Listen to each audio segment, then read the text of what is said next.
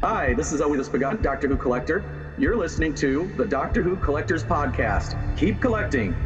They all say, who is Doctor Who? Where is he from? What does he do? They wonder who is Doctor Who? So I ask you, who's Doctor Who? Welcome back to the Doctor Who Collectors Podcast, the podcast that explores the festive world of Doctor Who collecting, the collectors, all kinds of Doctor Who merchandise, and sometimes we just talk about Doctor Who. It's a great place to do that. Welcome to the show. Brought to you in part by Forbidden Planet and Bags Unlimited Incorporated. I am Larry Van Mersbergen, your host. I've been a Doctor Who collector now for 42 years. Welcome to our 70th episode. We're celebrating 60 years of Doctor Who this year, and just to bring you back to where it all began, I actually started watching the program on September 27th, 1975 in Chicago, and the episode I saw was The Mutants Part 1, and I changed my life, literally, at that young age. I went on to open one of the first Doctor Who stores in Chicago that exclusively served Doctor Who fans. In other words, we took the store to the fan club meetings. It was like a mini convention. It was a brilliant idea. It was before conventions. It was really something else. We called the store Bundles from Britain. And I never thought once I finished that run, I sold it to my partner. I went to college. I went on to my life, and I never thought about it. Then I picked up a little book, and this wonderful little book is called Red, White, and Who: The Story of Doctor Who in America. And as I was going through the book, I noticed in the index it said Bundles from Britain, and I said, no way. So I found it on page 384, and I was shocked. I said, I didn't know this book was being written. I had no idea that there was a project underway, and I kind of came to the table a little late there. But anyway, I found out some other people had submitted, copies of the catalog and things like that to the writers, and they gave it a mention. And I introduced myself to the authors not long after that to say, I'm the guy that founded Bundles from Britain. And of course, the partner I sold it to was none other than Gene Smith. And if you're a Doctor Who guy, you know who Gene is. Gene is the showrunner of Chicago TARDIS. He is the CEO of Alien Entertainment. So he kept it going, just changed the name of the company over the years. And but that's where it all started. And that was an honorable moment for me to find out that I was on the ground floor of something even bigger than what it could have been. And that's just, it still humbles me to this day, not going to my head at all, because I think, wow, what an experience. Anyway, you can find a great link on my homepage at DoctorWhoCollectors.com to buy this book. You can buy it either from Amazon or directly from ATB Publishing. I don't know if it's going to get a second printing. There hasn't been a lot of indication, but if you keep buying it, maybe that'll inspire Mr. Bloomberg to run a few more. So let's have it. I don't make any money on it, by the way. It's not my goal here for that. I want everybody to have a copy of this wonderful book. If you want to know everything about, like I said, I did an episode on the on those Aeonian books, and that's a whole chapter in this wonderful book on Red, White, and Who, where the Doctor Who was broadcast, where it was shown in the United States, where it started. Just some great information there. We are part of the Direction Point Doctor Who Podcast Network. It is a great network of Doctor Who podcasts that seek to build your audience. So that's why we have trailers of other podcasts being played on our sister podcasts, and you can hear the trailer for this one on other podcasts.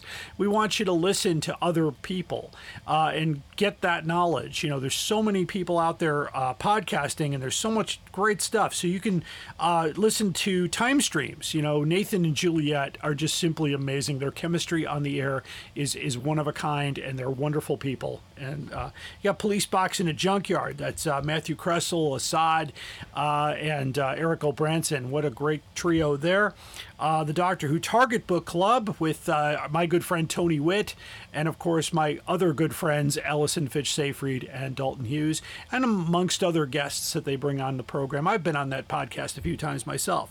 So you can also find Traveling the Vortex, which is I think the number 4 podcast in the Doctor Who world. So Glenn and the guys there, they have a great show going. Almost 800 episodes are coming up on it. So for more information, you can go to directionpoint.org. Speaking of links, of course, 2 great links that I include on every episode because you can start anywhere. You need to have timelash.com on your bookmarks if you're a collector, and the subheading under that is the TARDIS Library. And that you could set up a free account. You could keep track of your collectibles, at least your media collectibles. I'm talking about your vinyl records, your books, your not magazines per se, but so just the printed material, the recorded material, CDs, vinyl, VHS tapes, Betamax, that kind of thing. It's a really good resource, and he's pretty thorough. That's Mr. Dan O'Malley out of the UK. And of course, the other website you need to have on hand, of course, is Howe's Transcendental Toy Box, or where we call it at doctorwhotoybox.co.uk. So there you go. Timelash.com gets you to the TARDIS Library, and doctorwhotoybox.co.uk. And of course, by Howe, we mean David J. Howe, a great guy, great friend, wonderful man. He has the Doctor Who Museum that is just now opening. The Bundles from Britain catalog is in the museum. That is a hand-drawn catalog by the late Bill Eubanks. He was a dear friend of mine many years ago, was an artist, and he was an actor. And one day I want to dedicate a show to him as much as I can. His artwork is almost long gone unless you have copies of Time Lord Review floating around. There you go. If you're looking for great Doctor Who items at great prices, then you need to go no further than just type in your browser DoctorWhoStore.com. That's the name. And that's the Doctor Who online store for Alien Entertainment. And it's just a wonderful place to get your books, your magazines, your figures. They've even got some hardcovers on there that I talk about on some of the episodes. So they're always running specials. You can get bargain things. They got closeouts. Of course, if you live in the Chicago area, the western suburbs, go to the shop, Alien Entertainment in Lombard on Main Street. You can't miss it. It's a double storefront. You'll see the big Doctor Who logo in the window. Usually Karen is there most days, but you can find Jean there on the weekends. And you can browse their incredible selection of not just Doctor Who, but they've got Harry Potter and Star Trek and all kinds of. I mean, there was a Yellow Submarine lunchbox from '68 in the bin there. There was a Mickey Mouse clock. He's got all kinds of stuff. So there you go. You could also find some great stuff right here at our own website at DoctorWhoCollectors.com. On the merchandise links, we are, of course, connected to Forbidden Planet, one of our sponsors. Just look through what you want to buy, click through, pay for it on Forbidden Planet. As long as you click through our website, we get a little bit of that money that you pay for the item. You don't pay more. You just help us out at the same time.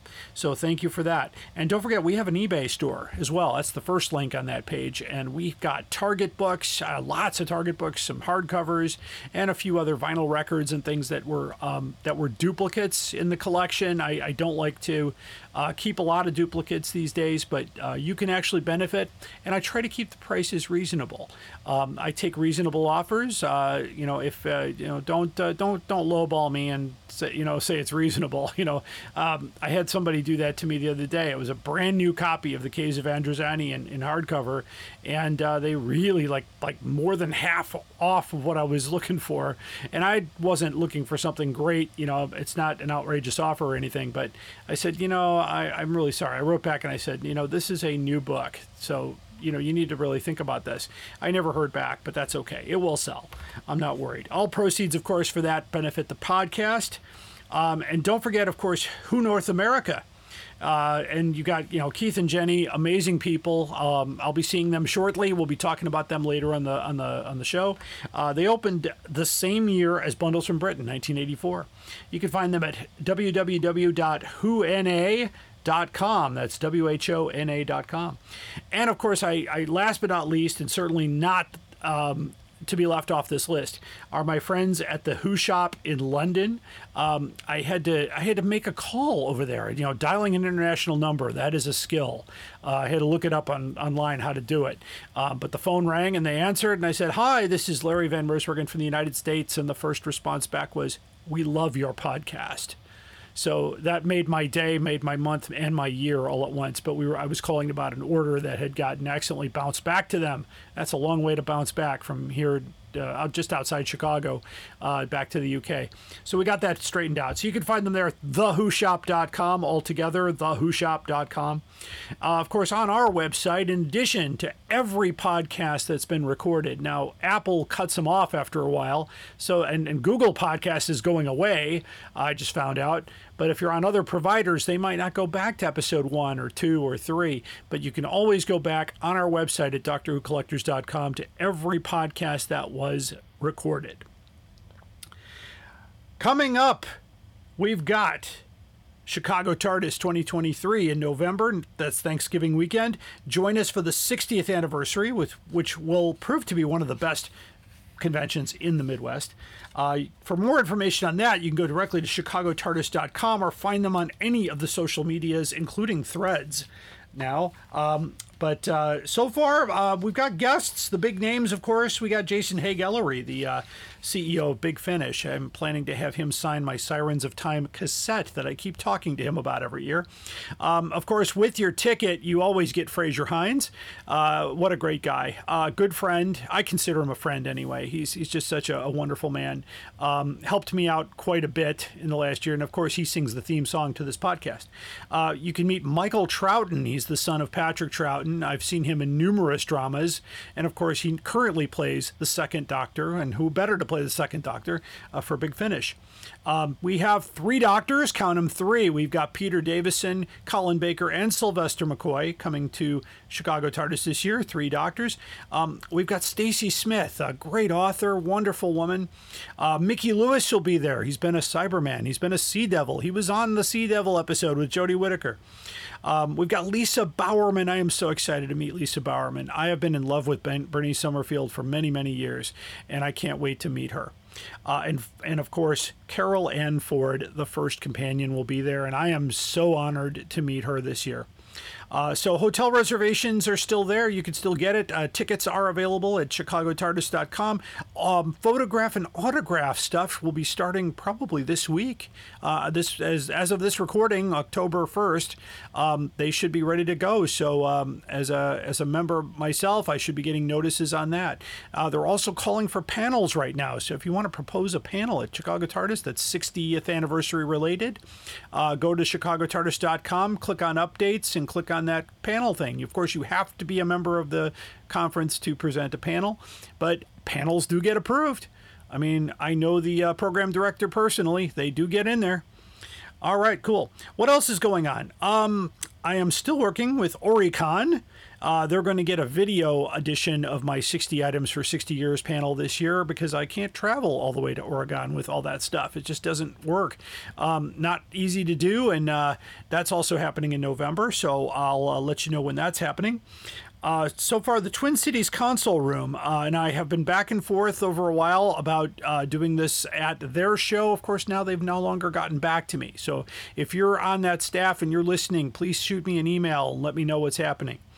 And also, I have been put on hold with the C2E2 conference because they were very interested in what I was doing, but their panels were full as of the last time I talked to them. So stay tuned for that.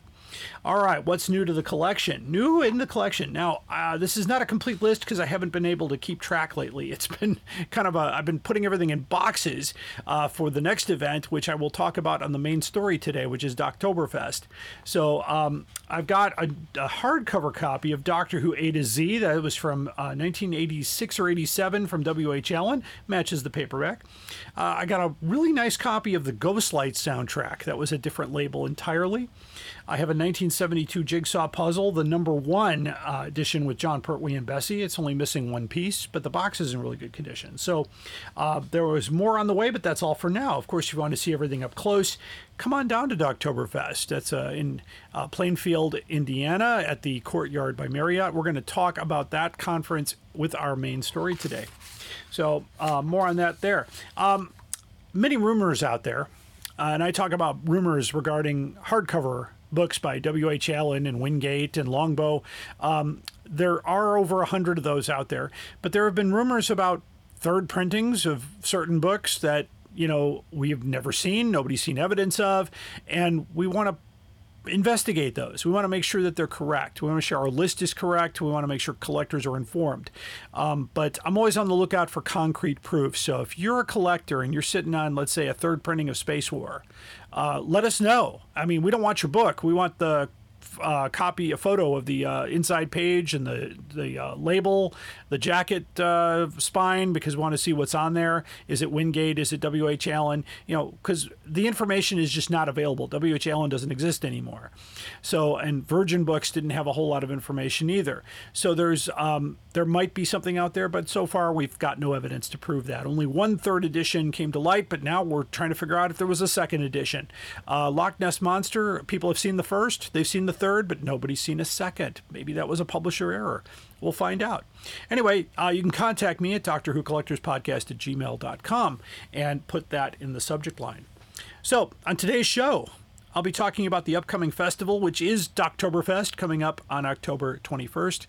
22nd, 23rd, I guess that we've got a dinner on the Friday night. We've got the festival all day on Saturday and a brunch with Sophie on Sunday. Unfortunately, by the taping here, the dinner and brunch tickets will be sold out.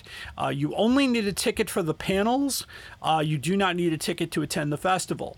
But seating is limited, so get on there right away. It's at whona.com. We'll talk more about that in just a few minutes.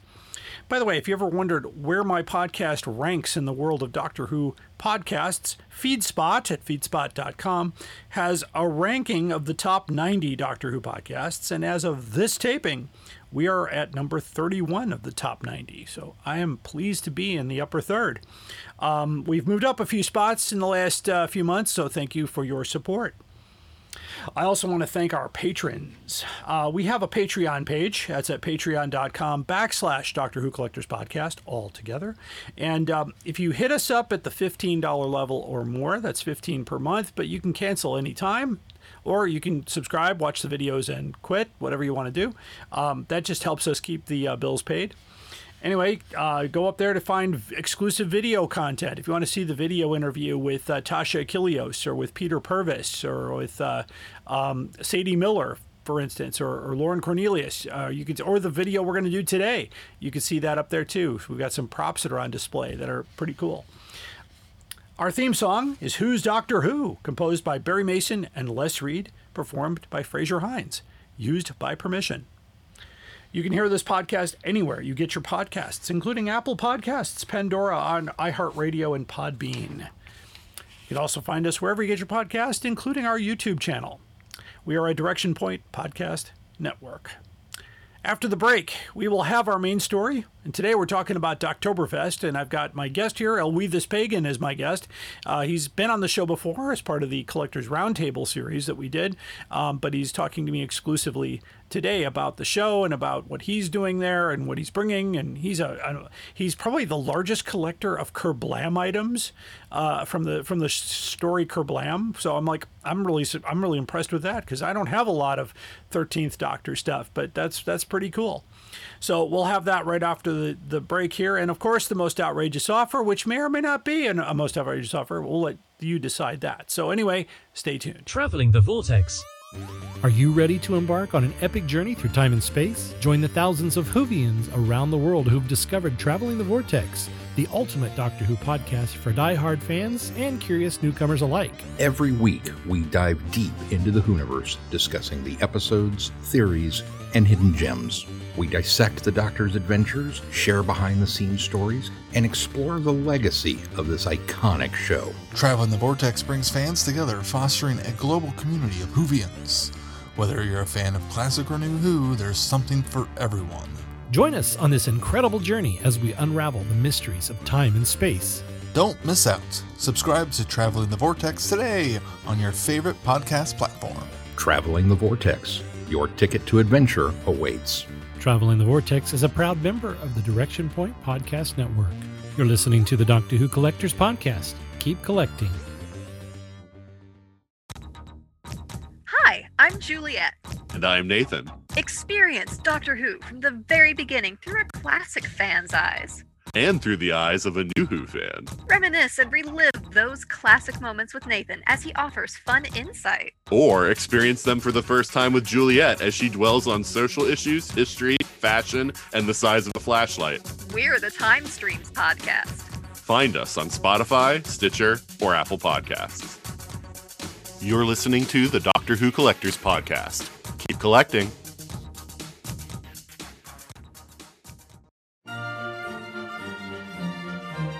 We are going on a journey, a very long journey, through the world of the Target novelizations in publication order. Every week, we are looking at a new book, talking about Terrence Dicks, Malcolm Hulke, and all our Doctor Who novelization friends. Whatever you do, keep turning the pages. This is Jason Miller of the Doctor Who Literature Podcast, a member of the Direction Point Podcast Network, and you are listening to the Doctor Who Collectors Podcast. Keep collecting. Up there is the scanner, those are the doors, that is a chair with a panda on it. Sheer poetry, dear boy. Now it's time for the main story here on the Doctor Who Collectors Podcast. I wanted to take a moment outside of my normal programming here to talk about what is quickly becoming one of the most popular events in the Midwest, and I'm talking about Doctoberfest. That is a one-day Doctor Who festival being held in Plainfield, Indiana at the Courtyard by Marriott on October 21st. So what I wanted to do here is showcase this event. While some tickets are still available, unfortunately the dinner and the brunch will be unavailable by the time this reaches air, but that's okay. I am honored, of course, to be a guest at this wonderful festival, and joining me as my guest today is a fellow guest and fellow collector, my friend Eluides Pagan. Welcome to the show, my friend. Thank you very much, Larry. This is quite an honor as well. I love your podcast. I've been listening for a few years now, and it's been great meeting you in person as well. Thank you. Thank you. I know this is not your first appearance on the show. You actually appeared on one of our collectors roundtables a year or two ago. So I was glad to have you back. I need to get back to those. Those were so much fun to do. But one of the things, of course, one of the big events that we're doing at Doctoberfest is having a dedicated room to Doctor Who collectibles and props and things like that. And so the first thing I wanted to ask, of course, is that you're one of the few guests that's ever been in the Who room here. So I wanted to get your reaction to that. What was that experience like? It's nice to know that I'm not the only one that gets all these things and tries to dedicate one spot in the house to without being killed by the wife. No, it's wonderful. I thought it was really cool to see a lot of that stuff as well. I know there's plenty of collectors out there. Just being able to meet face to face and actually see how the collections are being presented in their own homes is really cool. You know, for the Who cave versus the man cave type thing. Yeah. So, yeah, and of course, after 43 years of putting this together, it's still, it overwhelms me, and sometimes I forget what's here. That's yeah, exactly. I've been going through one of the most recent things that I've discovered is I thought I had all the research on this was the you're familiar with the Viewmasters. I know I showed you some of those. Yes. Yes. Well, I ran into somebody who was selling the Tom Baker full circle sleeve, but it was in red, and he went on to say that the yellow one was extremely rare and hard to find. And I said back to him, I said, well, wait a minute. When I had my shop, I had a ton of those yellow ones. So you're telling me those are really hard to find, but I've never seen the red one. So there you go. I didn't know they came in different colors. It's like right now with the the 14th Doctor sonic screwdriver, if you bought it from character online, you got it in a white box, but if you bought it from the store, you got it in a blue box. Right. So there was a lot of differences there, and some collectors are like, well, what's this and that? I said, well, I want both colors if I can get it, because there's a variant, and there are variants all over the place. So anyway, we'll start with the collectible room. What's going to be there? So tell me, what exactly are you going to have down there for us to see? In the room itself, I'll be honest, I'm not sure yet. I've been thinking of all kinds of things that I wanted to put in there to show off. Besides what would be on the panel, I can kind of pull a little sneak preview of a couple things. I'm looking at a couple scripts that I will put in there. It'll be a chance to see my Roboform costume that was from the Christmas Invasion and then used in The Runaway Bride. Mm-hmm. And pretty sure we've screen matched it to actually being the Roboform that was kidnapping Donna. Oh, wow. So, and it's one of the few that wasn't blown up in that episode. So we're pretty certain that may be what this one's from. So I have the full Saint Nick outfit with the Roboform mask. Unfortunately, I don't have the Saint Nick mask. I may end up having to get a custom made one if I cannot track down an original to add to it. And so that'll be on a mannequin in there. I do have, I don't know how clear this will show up. Yep, I can see it. Yeah. The Kerblam receipt. Right. I've got a few different ones from the episode. Apparently, I'm going to have quite a few Kerblam items there. Talking to some people in the UK, they're into props and everything. It seems like I may have the biggest Kerblam props item collection in the US and that's great. Possibly even the world. I used to have Twirly, which I showed off last year at Doctoberfest. Yes. Peter McTeague, who wrote the story, had actually contacted me last year while I was on the panel at Doctoberfest. He sent me a quick message going, wait, how did you get that?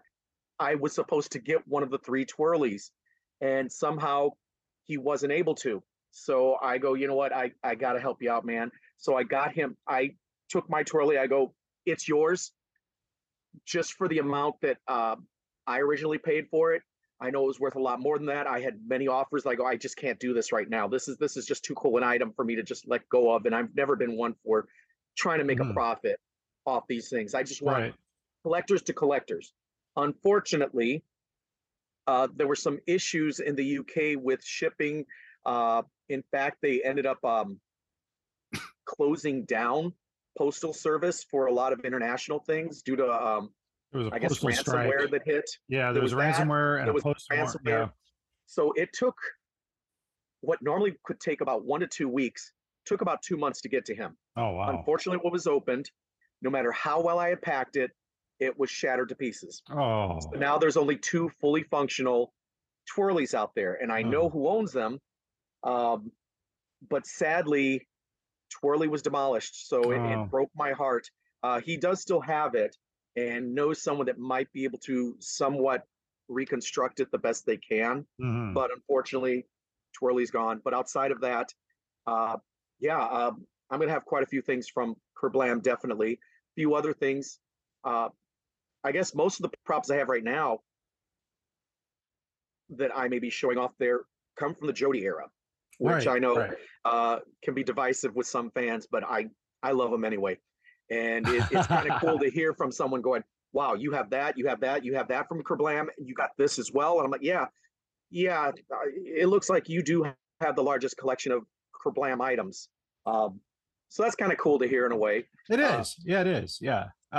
It's great when someone else comes up and says, wow, I didn't realize how large the collection was. And I got that comment from Stephen Warren Hill once at Chicago TARDIS when he came in to basically watch the panel I was doing. And he came up to me afterwards. He goes, I had no idea how much you had. And I said, well, that's, it's just, came with the fact that I started with 3 items back in 1981, and it just kept expanding. And then as my interests kind of go in different directions, and I'm trying to complete the hardcover run, I'm trying to complete my blue spine run and stuff like that. When things come in, Right. and I go, oh, look at that. Yeah, I should get one of those. Like the to my listeners, if you're wondering why you can't see anything, this is a podcast. But if you want to see this video interview, you can go to Patreon. Just follow directions on the website, DoctorWhoCollectors.com, and you can watch this video for a $15 subscription. I don't care if you do that and then cancel it, but at least then you can watch the video.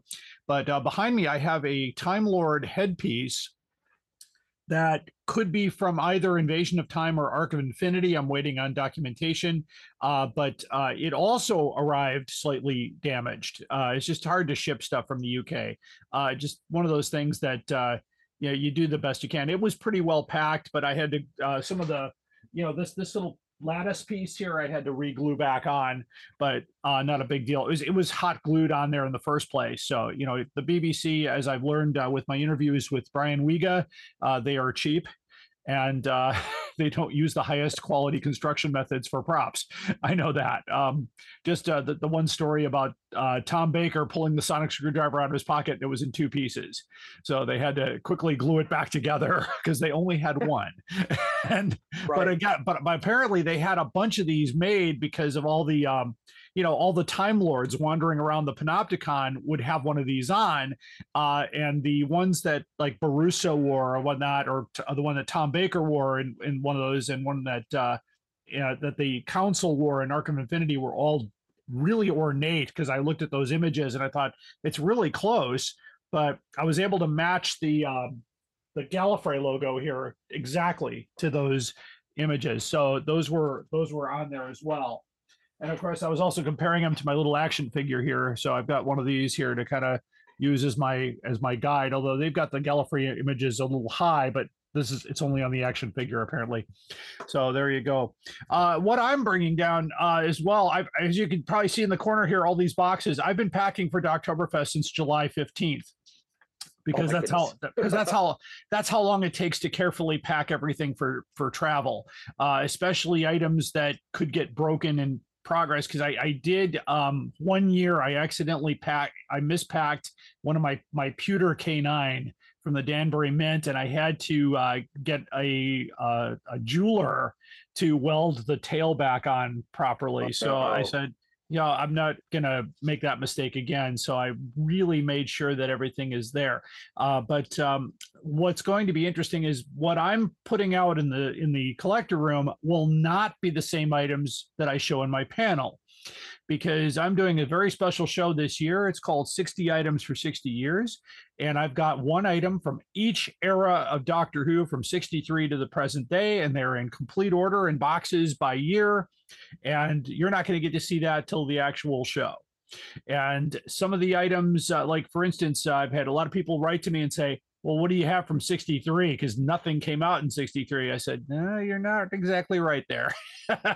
There were things that came out, not exactly BBC official related, but things that are related or important to Doctor Who were released in 63. And there were also years like 71. What came out in 71? I'll tell you what came out in 71. So I've got one item from each thing. The challenge was that it had to be an item from each year that I already had. And I was able to meet that challenge. So we're also going to be doing this show at Chicago TARDIS as well. So that'll be exciting. The other exciting thing about this show is that it's not just Eluides and myself and a few other people on this program that make this day special. We have a very special guest coming down, and that would be the wonderful Sophie Aldred, who played Ace with the 7th Doctor and the 13th Doctor. So it'll be very exciting to get that. I know you've spoken to Sophie recently, so I know she is also excited to be there.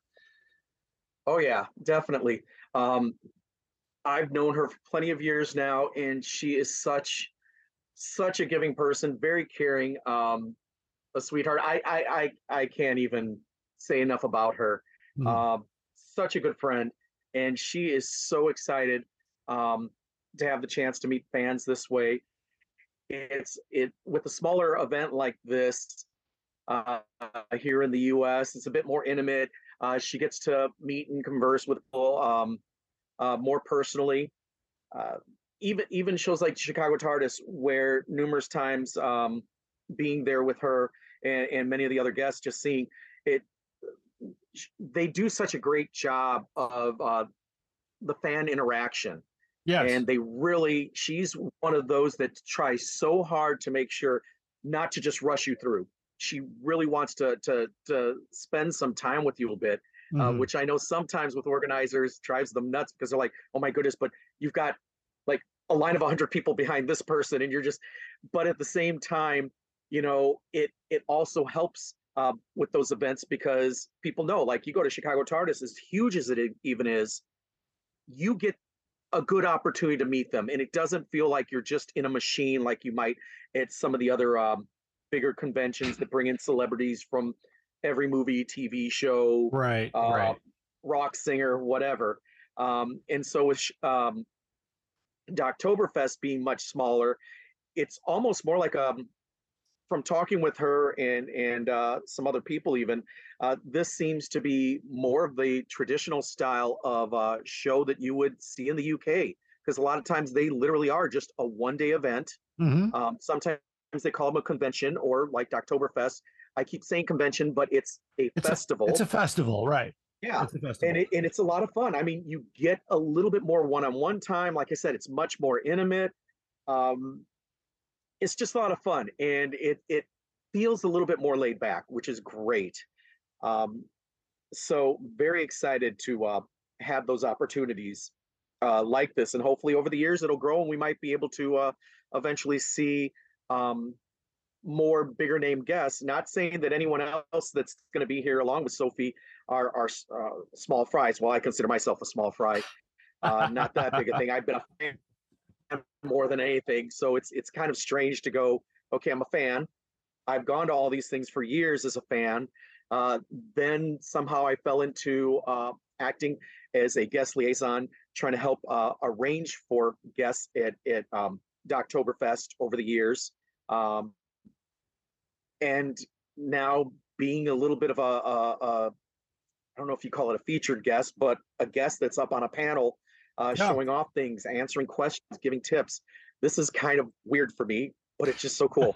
And I've gotten to make a lot of friends at a lot of shows like this. And these are the shows also that make it so much easier to start getting to know some of these people that are celebrities that you go, okay, I know they're a celebrity. I've looked up to them for years, but oh my goodness, I'm a friend.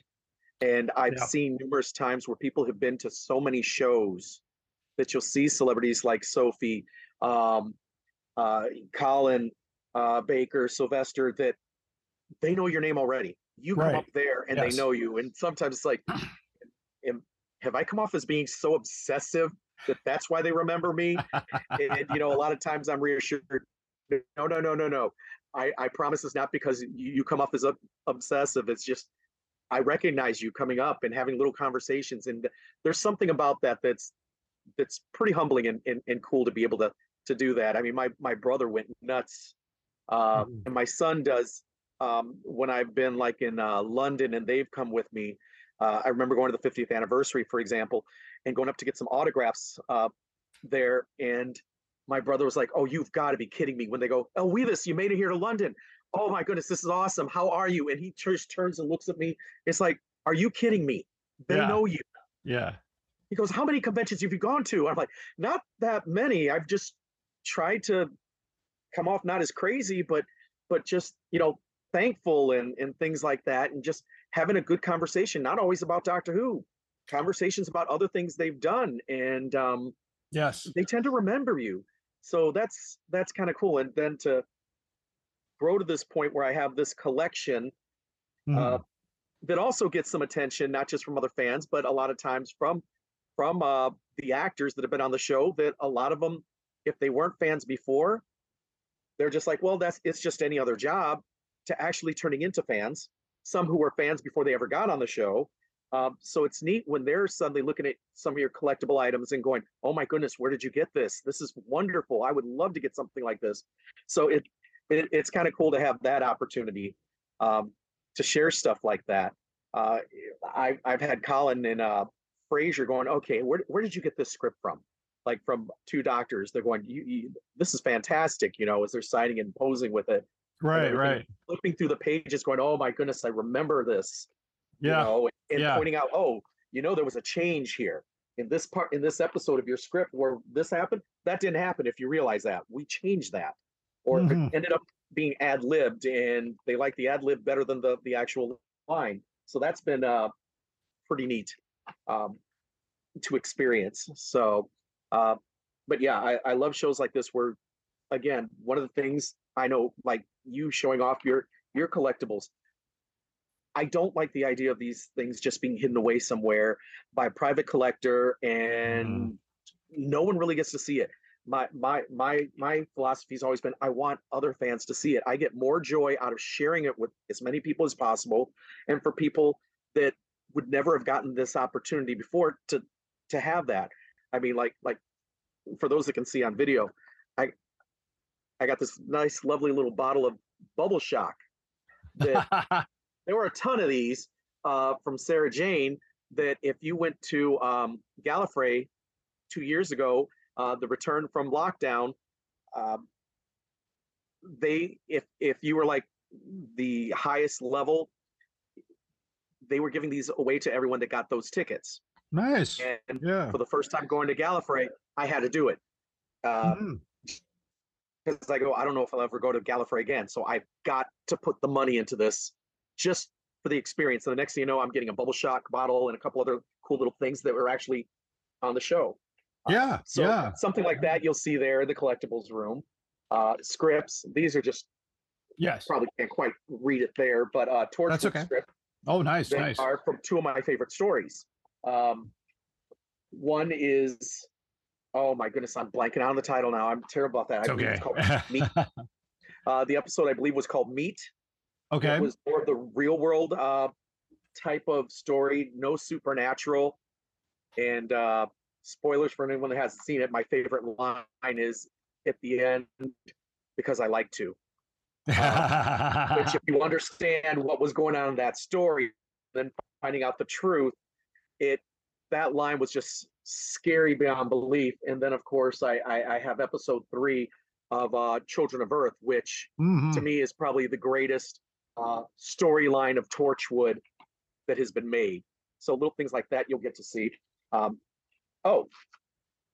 don't know if I'll have it at the panel itself. I probably will, but it'll also be in the prop room. I won't give away too much other than this wonderful little journal that was from a Jodie episode, and all I will say is it's a diary that has a lot of writing in it, actual poems in it as well, from a very famous writer and his wife, and something to deal with a villa. Okay. So I think that might be a hint to quite a few people what this actually is. It's a true screen use prop that is probably one of my favorite things that I've gotten recently.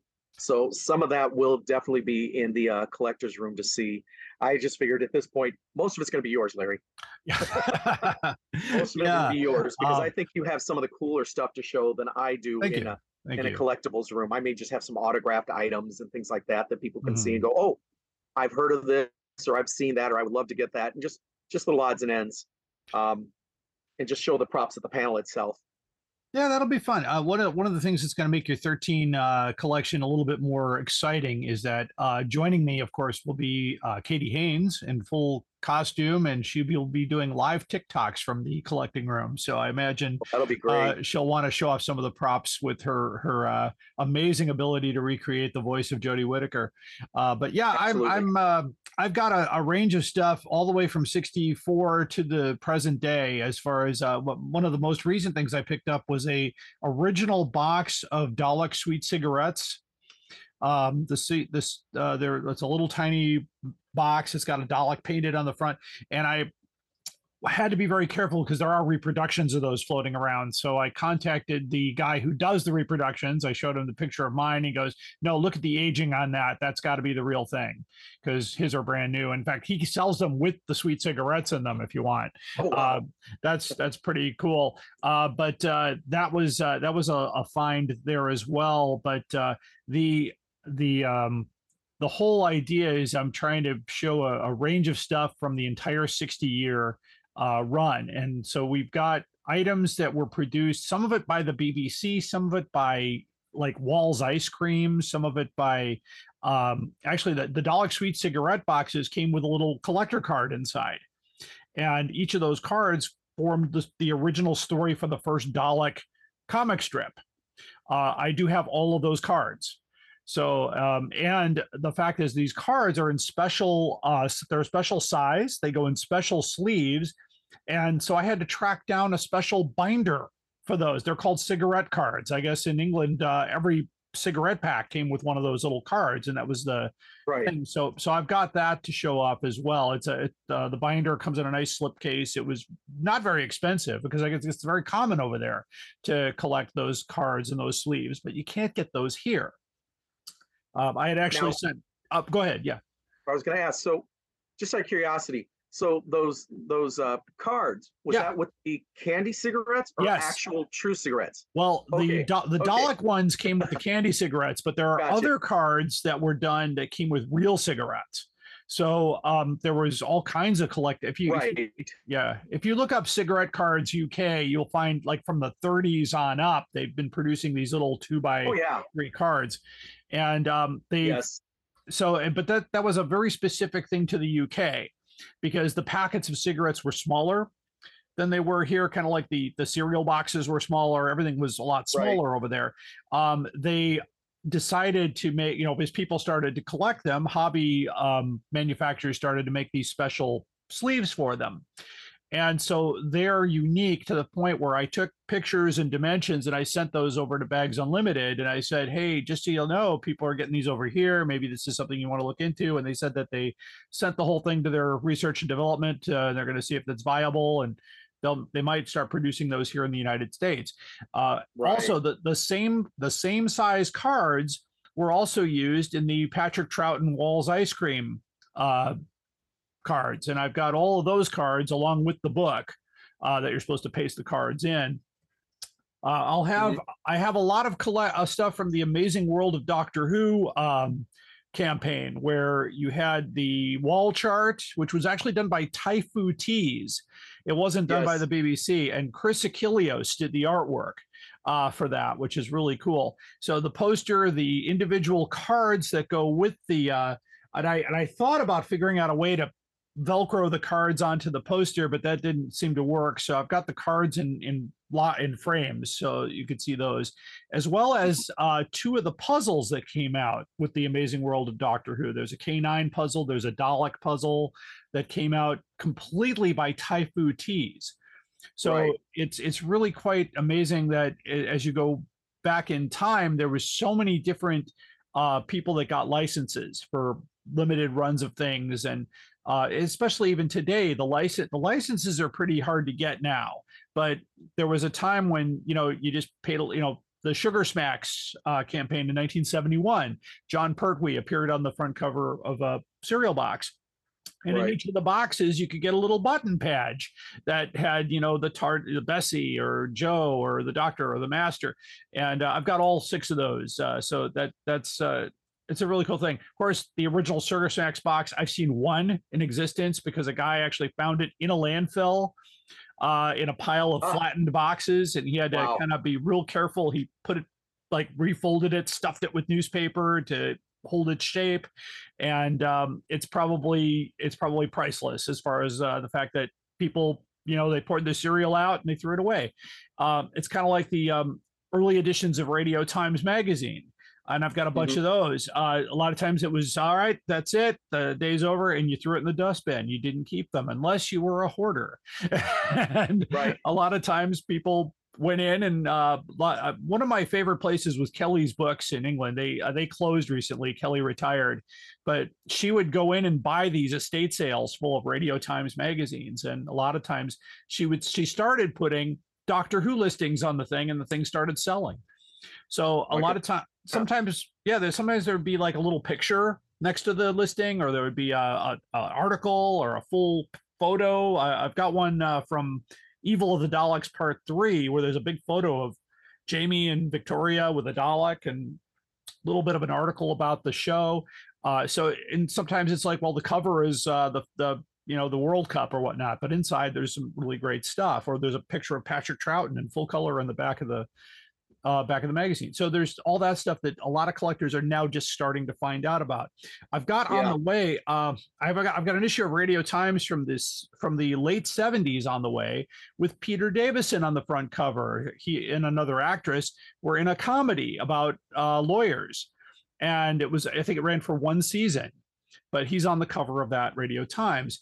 The other one I'm trying to find, and it's almost impossible to find, was one from the early 70s with Peter Purvis on the front cover with his with the dog from Blue Peter.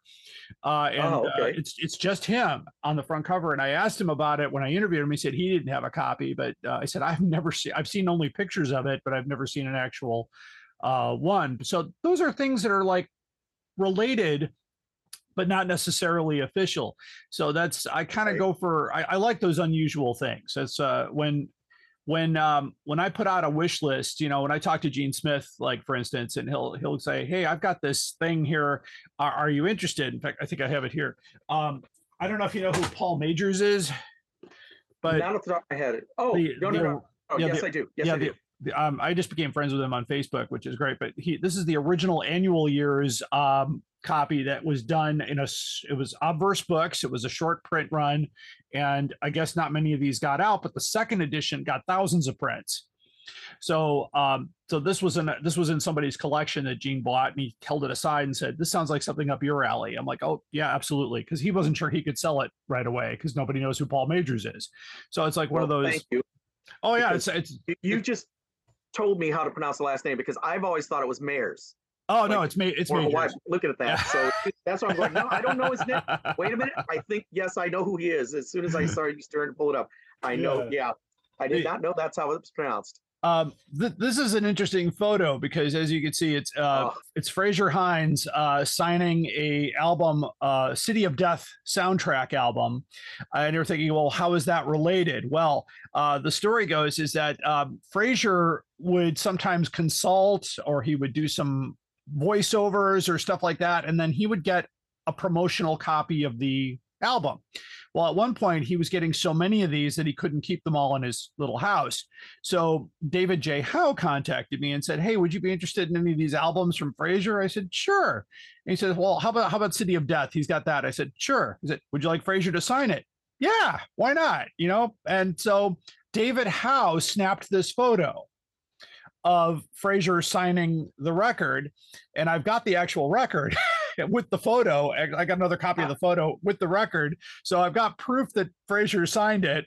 And the photo came from my good friend David J. Howe, who's actually a next door neighbor of Fraser Hines. They have like they have an open door policy. He comes over whenever. Yeah, I've heard about that. And so and of course the other great story about Fraser. And by the way, I'm still thinking that we'll be at Doctoberfest and Fraser will walk through the front door because he comes with your ticket usually. And it wouldn't surprise me. Wouldn't surprise me at all. But there was an item I was really looking after. I think I still have it up on the shelf. I didn't pick it down yet, but somebody was selling an original proof of the Target book, The Gunfighters, that was signed by Donald Cotton with all the editorial marks and all that stuff. And I said, "Sure, I'd love to get it." And he goes, "Oh, I'm so sorry. I can't ship to the United States." I said, "Well, what are you talking about? I'll pay for the shipping." "Oh, no, it's not that. I just don't do it." I'm like, okay. So I never do this, but I reached out to David Howe and I said, "Could you help me out here? Could I have it shipped to you?" He goes, "Yeah, no problem." So I changed my address and get it shipped to David. And I said, "David, I'll pay you for whatever it is to send it to me." He goes, "I'll do you one better. I'm going to send it with Fraser and he'll give it to you in November." So that's so Fraser Hines brought this package over. The package was unopened. and he like handed it to me. He said, "I have the package," and he's like, "Open that up. I want to see what you got." So he's having breakfast. So I sat down with him and I opened it up and I pulled this out and he said, "What is that?" I said, "This is an original proof of the Gunfighters signed by Donald Cotton." He looked at it and he goes, "Oh my gosh, that is like, how did you get that?" I'm like, "Well, somebody had it. Somebody had gotten it from Donald Cotton and stowed it away and thought, oh, maybe I can make a few dollars on it." It wasn't actually very expensive, but I thought, what a cool thing to have. So it's got the, I posted pictures of it and everybody, of course, jumped on it going, "All right, what's the name of that company?" That company doesn't appear anywhere. I said, "That's the typesetter that they use." AvoSet is the typesetter that Target used or W.H. Allen used to take the written word and put it into that. And they would send sheets. Now, normally it would be bound because David Howe looked at it and said, "Yeah, it should have been bound, but it looks like they cut off the binding just to make it easier to package." But it's kind of it's a neat thing. It's one of those unique things. The other thing that let's see, I think I've already packed them, but I've got several unused Target book covers that were flat, and one of them I got from Alistair Pearson, so I know that one's legit. And I've got one from Inferno and the Zarbi, so those seem to be coming out. David Howe said he's got thousands of those sitting in his warehouse, so it's just all the covers that they sent out, and of course they did 10,000 run or whatnot, and they had about 1,000 left over, so they just put them back on the shelf, and thought, well, maybe we'll use them again, maybe we won't. So there's things like that. So there'll be a lot. I think there'll be a lot for people to kind of get. It might be overwhelming for some when they come in. I mean, I'm going to have 3 inflatable Daleks, fully inflated. I've got 2 TARDIS tents, the original one from the 80s and a later one that was a little more elaborate. Gosh, I'm just thinking I'll have a remote control Dalek on display, a remote control K9, got the talking Dalek, the talking K9, and they all talk now. So it's going to be really fun. I've also got the 92 chess set that'll be on full display, and that's actually part of my panel. It's the only piece that'll be out for both the museum and the panel because that's my 92 item. And I have a special table. That's a beautiful piece. And of course, I think you saw the table that I had made with the Gallifrey logo on it and all that. So I'll have all that with me. So it'll be a lot of fun to do that. But of course, we're not the only ones on the program. So we've got a lot of other people that are going to be there. Maybe talk about some of the other guests that are going to be in house there, if you remember. One of the ones I'm very excited about is Troika Brodsky. Yes. I met a quick bit, I believe, last year, Chicago TARDIS. Yes, I know. I met him there. He contacted me a few weeks ago, asking me a little bit about Doctoberfest. He goes, he just learned about this and was just curious because he was playing with the idea of traveling that distance, but he was like, but for a one day, and that is quite a distance because he's out. I guess he lives right out near St. Louis, where he actually has this great exhibition going on at a museum of sonic screwdrivers and some stuff dealing with history of Doctor Who.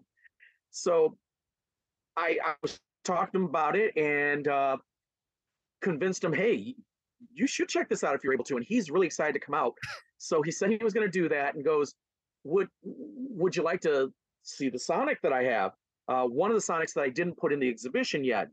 I said, oh, that would be fantastic. He goes, would that be okay? If I kind of showed it off a tiny bit? And I go, please do. In fact, I contacted the true showrunners from Who North America,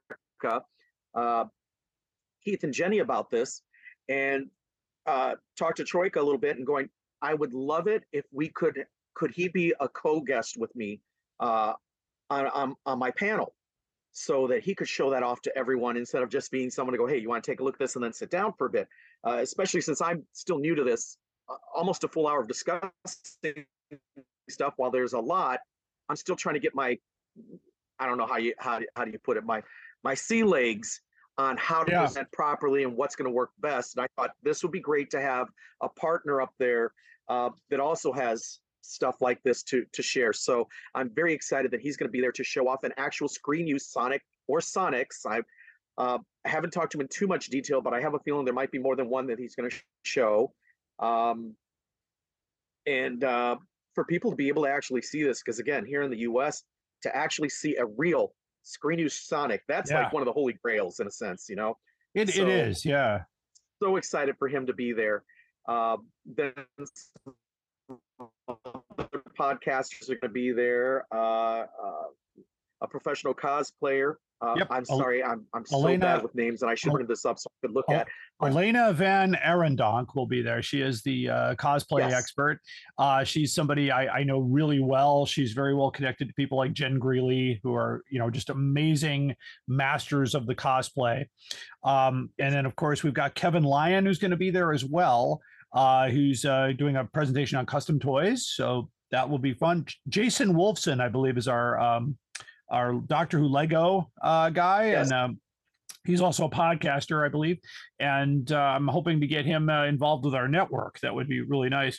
And of course, you and I, you know, we're doing all that great stuff. And the other thing too that's really great about this, we'll have a free shuttle that'll take you to Who North America. And if you've never been to Who North America, they actually have one of the best looking museum collections of pieces that I've ever seen. And of course, but I still love when I was with Keith last year and he said, "Oh, you've got a Cyberman in the box. I don't have that." I said, "Keep trying, my friend." Yeah, I know he's really big into trying to show off all kinds of merchandise that from over the years getting, as well as he's got some fantastic custom pieces that have been Yes. made by fans that you'd almost think were professional.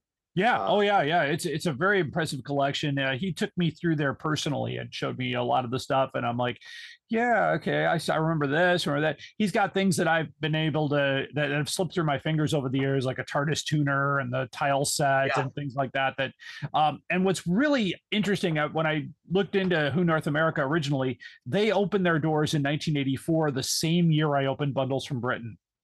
Completely didn't know about each other at that point, but we were in business at the same time back in the day, so that is really super cool. So you get that. We've also got a vendor room too, so if you want to you know, buy Doctor Who items from great vendors, you can see that as well as an artist room where they've got artists who are making Doctor Who related things. And I bought a lamp last year that was a TARDIS lamp. It had a police box and all that, and it was really wonderful. It sits on my desk at work. It's always a conversation piece when people come into my classroom and go, "Well, you can't be all bad. You're a Doctor Who guy," you know, that kind of thing. And of course, all of our panels and all the wonderful things. And of course, you know, you can get a great rate at the Courtyard by Marriott. If you go to whona.com and click on Doctoberfest 23, and you can get a link there that'll take you to the hotel for a really nice low rate on the rooms. Right. And there's still plenty of rooms available. So there's that. I know I looked at the amenities to the hotel. There's not a restaurant in the hotel, but there's a little like diner inside like a cafe. there. Yeah, which is fine. But there's also places within walking distance right around the hotel. So. Yeah, to point out, when you go in through the main entrance, there's also a back entrance that almost looks like a main entrance on the other side of the cafe/bar. And as soon as you step out, you've got an outdoor patio right there that's beautiful, especially for hopefully nice weather. But literally, as you step right out that entrance, it's like you are in the courtyard of an indoor-outdoor mall that's right there with a movie theater. I think it's an AMC off to the left. And literally, I was in shock when I walked over there and seeing that.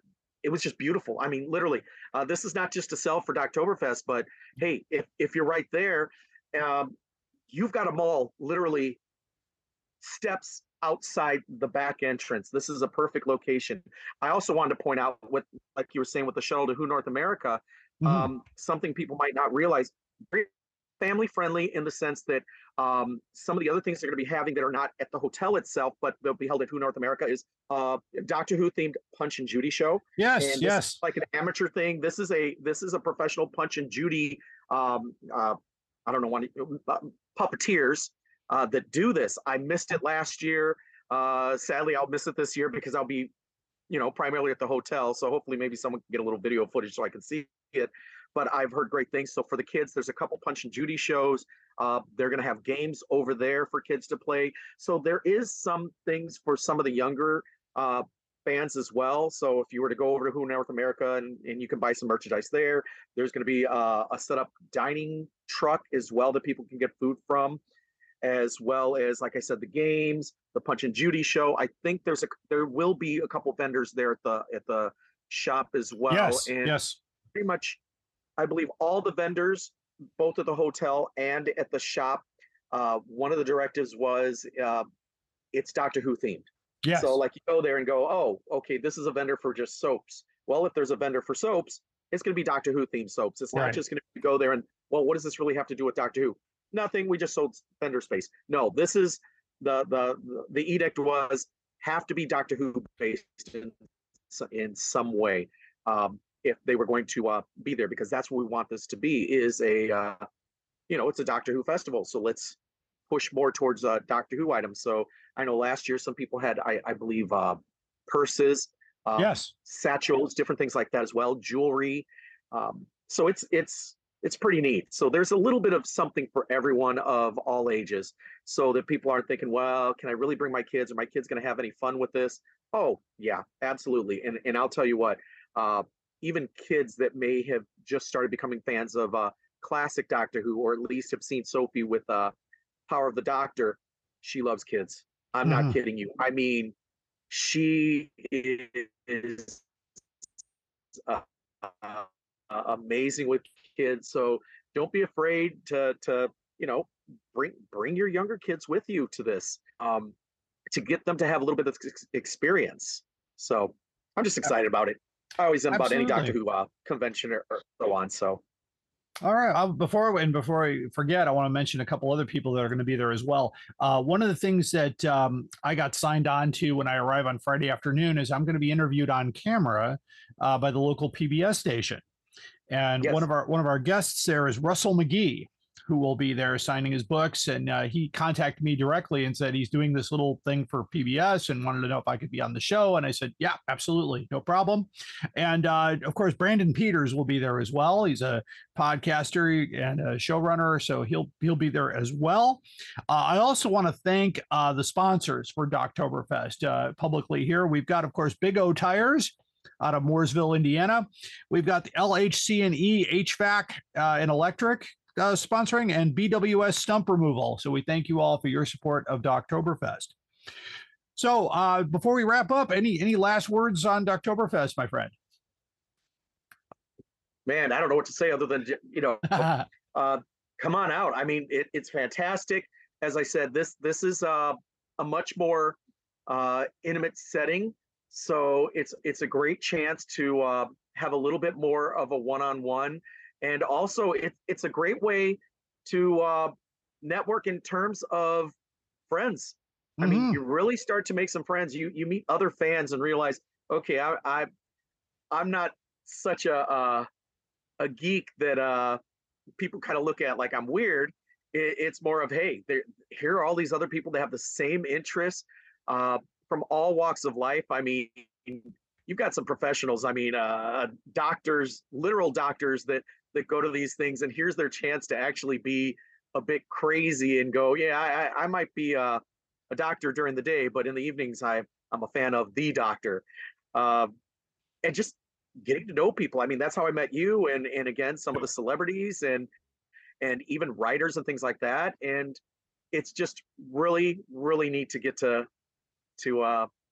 do something like this and meet people that you can end up becoming friends with, for life. Even I have some that I became friends with at conventions overseas back in 2013 that I'm still friends with, and some I could probably consider, as strangely as it is, being opposite sides of the pond, as they would say, some of my closest friends. Yes, I agree. That I have had the opportunity to finally meet in person. So, I mean, this is worthwhile, guys. I mean, not just for the celebrities, but to meet other fans. And I mean, Katie, real quick, because I know she's been on your show numerous times, to have met her for the first time last year at Doctoberfest. Oh my goodness, that woman is so infectious. I mean, she is the energy and stuff like that. I'm like that in the classroom. I have a hard time being like that out public, outside of a classroom. I don't know why, but to see her like that, it makes me feel like I can probably get out of my shell a little bit more and maybe not be as crazy, but I can be crazy out of things like that. And people aren't going to really look at me strangely like, oh, okay, how much caffeine have you had? Have you been doing something you shouldn't be doing to get you that high? I love her. And then in a personal sense, outside of it, I love these motivational things that she sends like on Fridays. Yes. There are days that I actually look forward to seeing these because I'm like, this has been a long week as a teacher. And on a Friday to see that, I'm like, oh my goodness. Thank you so much, Katie. And again, I just met her at a show through you. And now, you know, again, it's worthwhile, guys. I mean, you can make some friends for life through this, and it's just great. It really is. So Absolutely. I highly recommend. Go to Chicago TARDIS. Go any of these shows. Please go to them, but especially in the next few weeks, Doctoberfest, please. This is awesome. Yeah, definitely come down to Doctoberfest because this kicks off the fall convention season for many of us here. And, you know, Katie Haynes, I met her at Chicago TARDIS a couple of years ago, and she came in full costume and just was in character the entire time. And of course, we became very good friends from there. She will be with me here at Doctoberfest. And of course, I'll also have the help of my good friend Galen Jenkins, who does an amazing Fourth Doctor cosplay. He'll be at Doctoberfest this year as well. He was really interested to have an opportunity with Sophie. So it's really quite amazing to do this. And of course, I still shake myself and go, wait, I'm a guest here. You know, just, you know, when they bring you a sandwich and stuff like that, I'm like, really? Like, this is how it goes. So yeah, that's what's exciting about it. Go ahead. Yeah.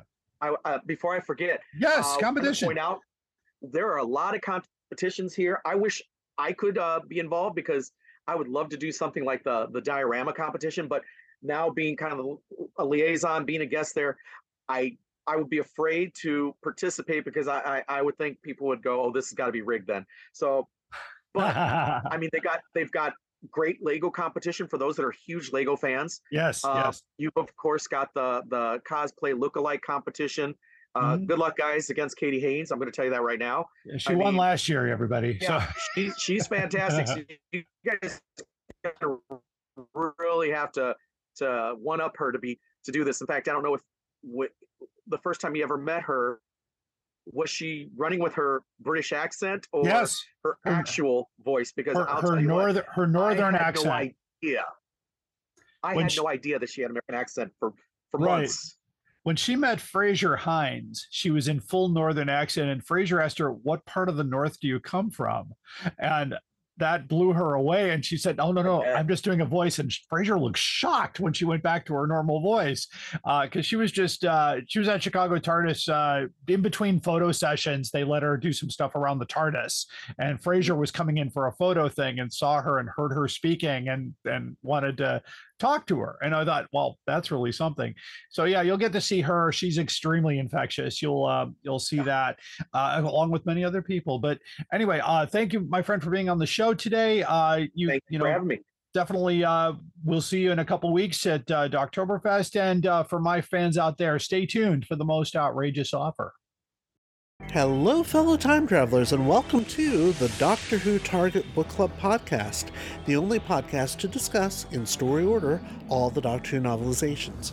My name is Tony Whitt, and every 2 weeks or so, I'm joined by a 2 to 3 person discussion panel, including our so-called expert who's been a Who fan since 1979. That would be me. We also get the views of intermediate, casual, and novice fans who either have never seen the show or who have never read these books until these podcasts, including Dalton Hughes and Alison Fitz-Seyfried. You can find us on iTunes, Stitcher, or wherever you find good podcasts, or even ones like ours. You're listening to the Doctor Who Collectors Podcast on the Direction Point Podcast Network. Keep collecting. Hi, I'm Rupert Booth. I am known as Paul Ferry. And my name is Barry Williams. Together, we host Time Ram. Time Ram's a cruel mistress. It's a random number generator. That also. We roll a number from 1 to 13 and That's our doctor. Then 1 to 300 for the story, and then we ram them together. Even if it doesn't make sense. Cruel, I tell you. Time round, putting the wrong doctors in the wrong stories, so you don't have to. You're listening to the Doctor Who Collectors Podcast. You are invited on an adventure across all of time and space, in a completely random order. It's the Police Box in the Junkyard podcast. Jump in the TARDIS with your hosts, Eric Gulbranson, Asad Kheshki, and Matthew Kressel. Explore Doctor Who TV stories, audio adventures, and books, both novels and non-fiction. The Police Box in the Junkyard podcast. It's the entire Whoniverse on shuffle. The Police Box in the Junkyard podcast is a member of the Direction Point Network and is available about once a month wherever you find your podcasts. You are listening to the Doctor Who Collectors Podcast. Keep collecting.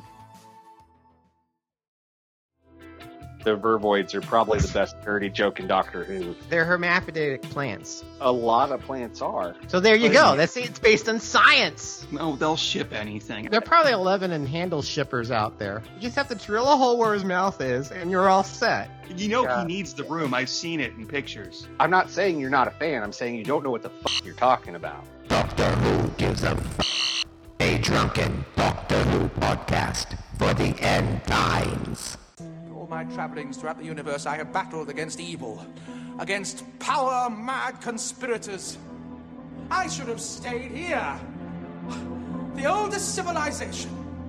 Decadent, degenerate, and rotten to the core. Power-mad conspirators, Daleks, Sontarans, Cybermen.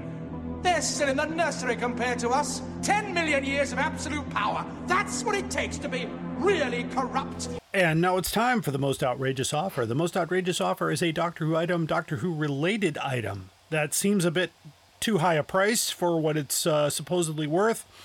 And we investigate this as best we can. And hopefully, more information will come to light on these things. Of course, we still haven't beaten the $1 million calendar yet, but that's okay. But today we have an outrageous item. It's from Abe Books. This was brought to my attention by a collector who didn't want their name mentioned, so we of course keep that confidential. Anyway, in talking about hardcover books, especially the books published by W.H. Allen, there may be not a ceiling for some of those prices. Some of those prices, I believe, in my opinion, are a bit outrageous, but this one in particular comes into play here. This is Doctor Who and the Seeds of Doom by Phil Hinchcliffe from 1977 with Dust Jacket, a ex-library copy, and it is being sold by Half Price Books in Dallas, Texas. I'm not sure how this book got to Dallas, Texas. That's an interesting thing there. I have written to the bookstore, but of course it might take a long time for them to find it. Anyway, the condition is not new. This is not a new book. They are asking $1,671.22, which is more money than a mint copy of Doctor Who and the Auton Invasion, or a mint copy of The Smugglers, which are both more rare than this book. It does not say whether this is a, it says 77, so I'm going to take it as a first edition. There is a second edition as well. But that's what we've got here. The screenshot and link are on the website. I have also found a copy of this book in the same condition. And this is actually from the Alder Bookshop in the UK. It's actually, this is the second impression of the book in 1978. So it's the same book, just a second impression. They've got their copy for $439.79. Now, in my opinion, the second edition's probably worth a little more because fewer of those were done. But again, this could be very controversial. They're asking a lot less for this than the other one. So the first edition copy, just not.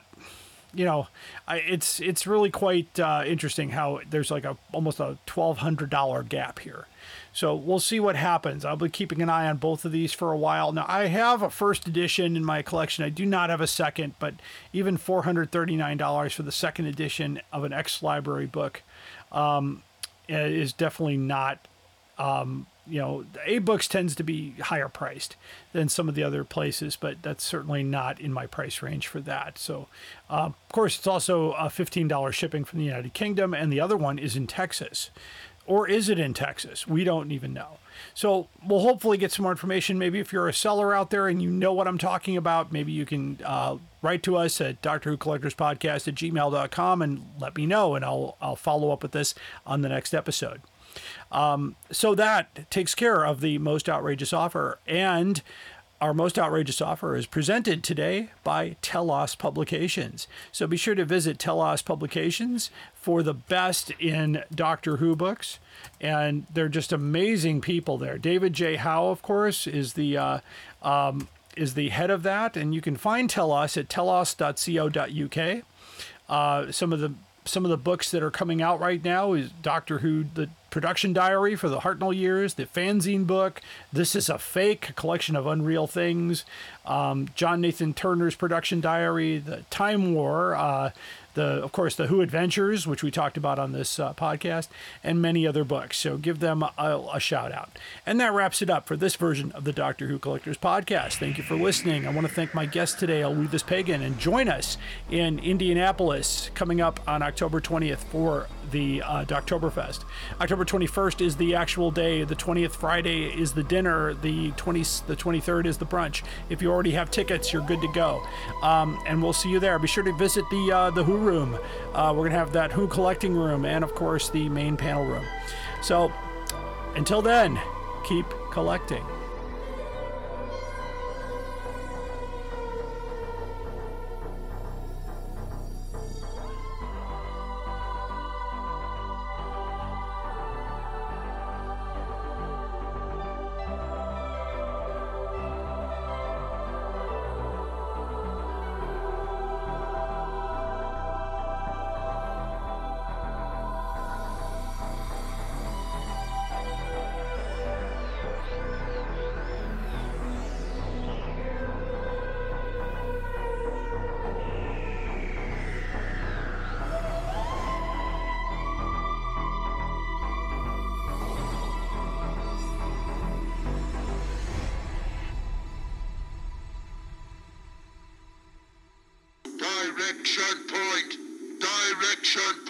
A Doctor Who Podcast Network.